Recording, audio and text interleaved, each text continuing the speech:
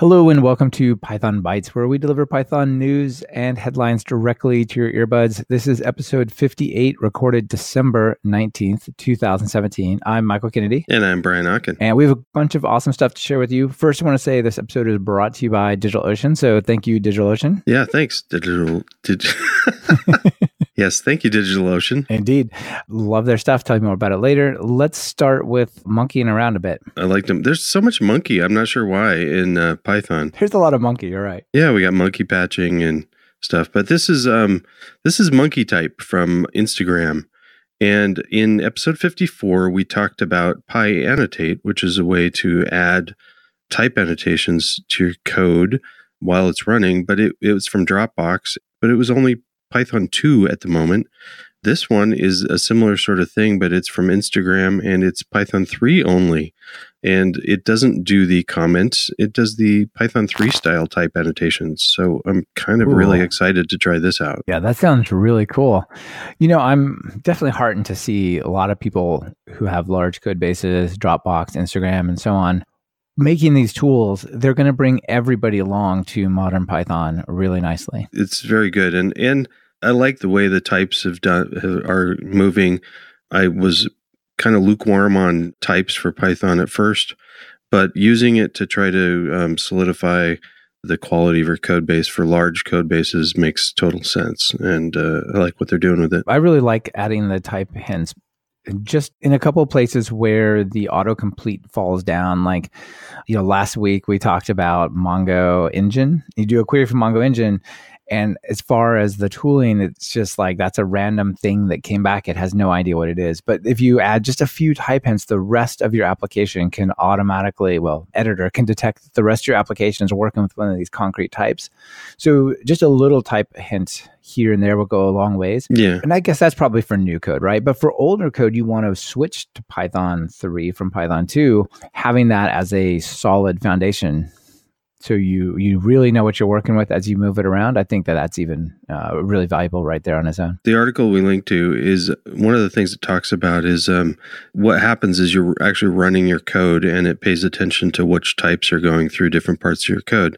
And you can run it through while you're running tests, but it did have a note, which I thought was interesting, to say, if you have the style of testing where you're using a lot of mock objects, the types are going to be all messed up. So be aware of that, and you may want to generate your types some other way. Oh, right, because it will see the mock, and it will think that's what's supposed to go there, not the thing it is mocking. Yeah, exactly. Interesting. Cool. So sometimes you can make your code fast by optimizing it. Maybe it talks to a database, and you're going to put the right kind of indexes in there. And of course, that should be fast. But other times you're working with things that are out of your control. You need to call the web service to get some kind of stock quote or whatever. And you can only be as fast as that web service or whatever, unless you're willing to hang on to it for a little bit and do some caching, right? Yeah. So Python, I don't know how many people know, but there's something called functools in Python. And in there's a decorator called LRU_cache. And you can put that onto any function and it will look at the arguments going in there. And if it sees that argument series again, it can have multiple arguments. If it sees all the same arguments it's seen before, it will just return that value instantly. So that's pretty cool, right? I did not know that. That is cool. Yeah. Yeah. So suppose I'm calling like a weather API and I'm doing it from my website and I've got all these different people coming in and calling it and it turns out to be slow. I could actually throw that onto it and it would say if two people ask for the same zip code, potentially it's just going to return that instantly, just out of memory. So that's really cool, but it only works in certain ways. For example, if that method takes a list, lists are not hashable. LRU cache thing, decorator requires all the stuff it's going to hold to be cacheable, for example. So it's cool, but it's kind of limited in a certain way. So there's this other project that's kind of inspired by this idea, and it goes much further and has a lot more options called cache tools. I'm guessing you probably haven't heard of cache tools if you haven't heard of LRU cache. I have not. So this is a project that has a bunch of different cache implementations, as well as a more flexible decorator, actually a couple of decorators you can use in exactly the same way. So it defines like a basic cache, an LFU cache, so least frequently used, because eventually your cache may run, get full and run out of memory, or you can say only hold 100 items. Well, when you get to 101, which one do you throw away? Well, you can use the LFU cache and throw away the one that was least frequently used, an LRU cache, the one that was least recently used, or have what's called a TTL cache, which is a time to live, like cache everything for 5 minutes. I'm sure we have the memory for this. How could that be bad, right? Yeah. And then you get that call in the middle of the night. Server's down. The TTL cache, that seems like for instance, your example of grabbing some weather data or something.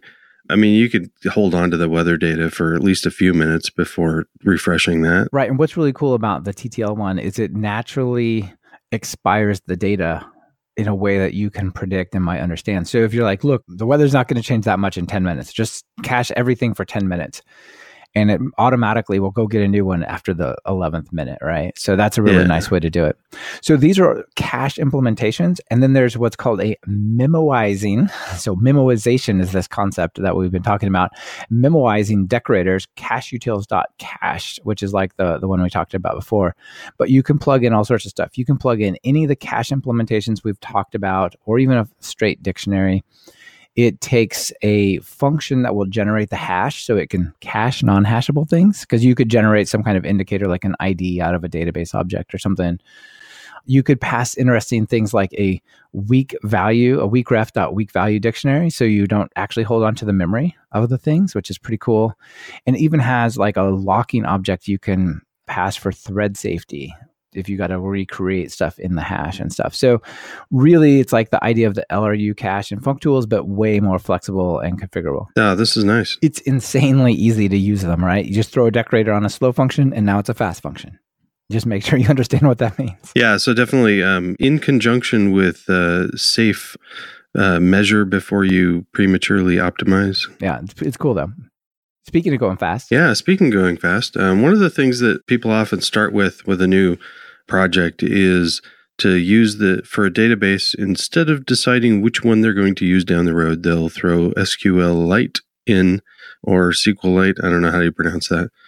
But since it's built into Python and you don't have to install anything extra, I guess Python calls it SQLite 3. I don't know, were there 2 of them before that? Yeah, I guess so. That's something folks use, and then they sometimes migrate to something else, and sometimes there's a lot of applications that stick with it. There's an article called Going Fast with SQLite and Python that talks about some of the ways this fellow came up with to make it quickly. Make it run faster. Yeah, that's great. So SQLite is really awesome. Like, it's an embedded database. It ships with Python. You don't have to do anything to have it. You just have it. It runs in process, so there's like zero latency over the network or overhead or anything like that.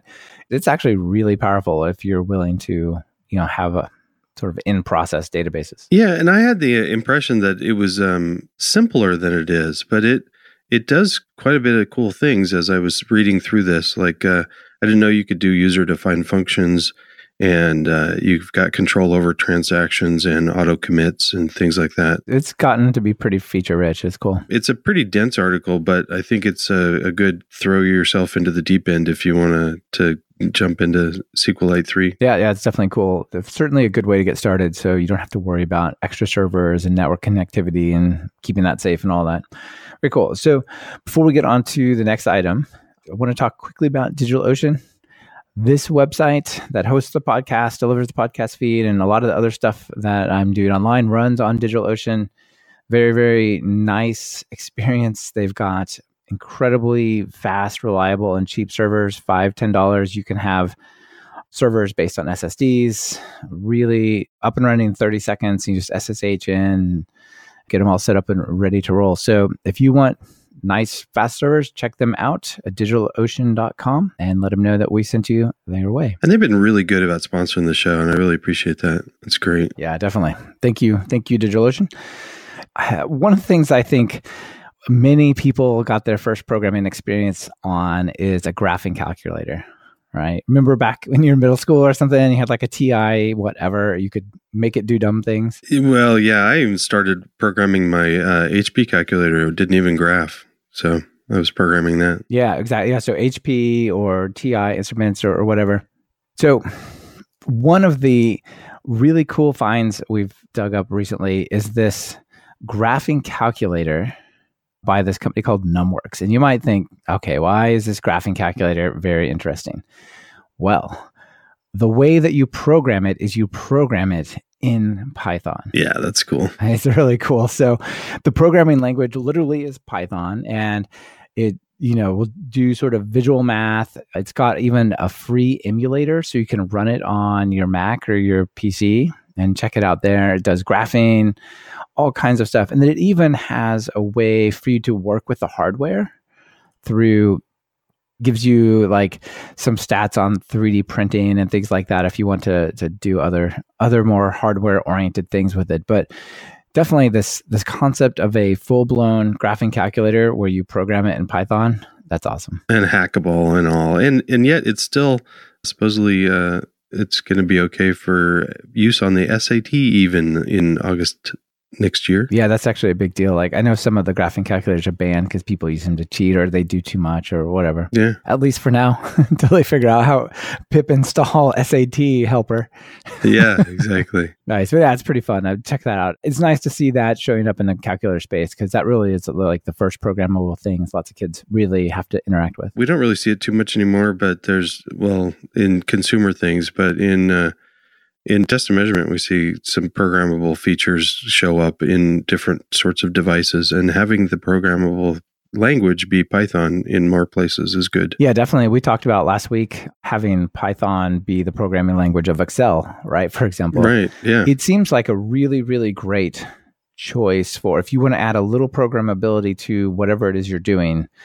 Python seems like a great choice for that language. So nice to see it here as well. It's nice. One of the problems you might have with the data science space, if you're working with a Jupyter notebook and you just have access to the notebook, but you need a library that's not on the server, what are you going to do? I didn't know this was a problem, actually. I haven't been using Jupyter notebooks enough to run into this issue, but a lot of people get their Python and Jupyter from installing like a Conda package or some other bundled thing, and you can't just go off and pip install. I didn't know you couldn't.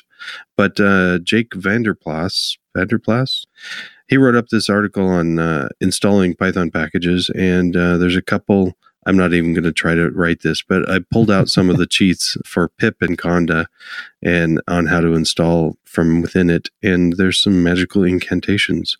But the article also goes through about all the different reasons why you have to do this. Yeah, and they're not obvious at all. Like, I would have never figured those out. Yeah, so it's good that somebody figured it out. And yeah, yes, thank you, Jake. Cool. That's awesome. So if you're doing data science and Jupyter Notebooks, this is really, really cool. So last thing I want to share for us is the videos from PyCon DE, as in Deutschland, 2017 are online. So Miroslav, let us know on Twitter about this. And there are a ton of interesting talks over here. So quite a bunch of cool talks. I'm not sure how many, but I don't know, guess 50 or so. Are they all in German? Here's the thing. They're, as far as I can tell, I've only seen English ones. And I looked through a bunch of them. So there's a cool talk called Technical Lessons from Pythonic Refactoring at Yelp by a woman named Yenny Chung. And a bunch of other ones. It's kind of hard to read all the titles right here, but I looked through and I'm definitely filling up my playlist with stuff that I need to start watching because there's a lot of cool stuff here. Eve Hilpish, who was on my podcast, talks about why Python has taken over in finance, for example, right? And we don't even have it in Excel yet. So there's lots of cool stuff here. It was in Karlsruhe in Germany, which is a lovely place. I wish I could have gone to the conference, but second best thing, watch it online. I'm really glad that we have those. Can't wait. Yeah, all the PyCons do such a good job of getting their content online straight away, within a day or two of the presentation. So it really makes a big difference, especially since they sell out. Yeah, definitely. You were definitely going to be I'm going to be at the one in Cleveland, PyCon US. Are you going to make it? Yeah, I think so. That's the plan. That's the plan. It's going to be fun. All right. But for now, we'll enjoy the ones in Germany. Any news? End of the year? End of the year. Yeah. No, I'm trying to come up with some fun Python projects to work on in my free time. But get a Raspberry Pi and do something with it. Maybe plug it into Home Assistant, things like that. But I haven't done anything. Yeah, me either. I've got 2 of them sitting there, but yeah. If you could just put some code on them and make them do some cool stuff. Right on.